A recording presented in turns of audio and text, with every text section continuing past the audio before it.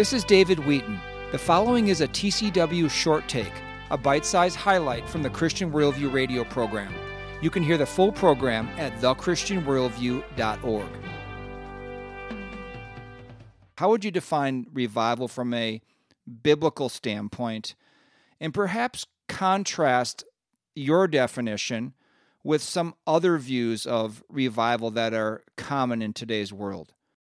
One of the working definitions that we were using when we were doing this documentary, and a number of the people who were interviewed touched on exactly the same thing, was that it is God's ordinary work, but carried out in an extraordinary way, perhaps with extraordinary intensity, with extraordinary speed, that it is what God normally does, but it is done in a way that we are not accustomed to.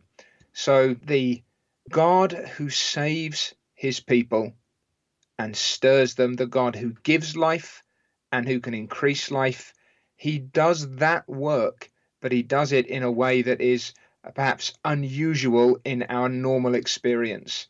Now, what's important there is that this is a thing that begins with God. It is not something that men can whip up, not something that we can stir up. We can seek it, we can ask for it, but it's God who does it. And that's really probably the key distinction between biblical revival, historical revival in that sense, and what sometimes might be referred to as revivalism. You often have a notion that revival can be perhaps scheduled, that it can be created. You have a revivalist. He's the guy who rides into town, he sets up his stall, and he speaks or preaches in such a way as to invariably secure this outcome.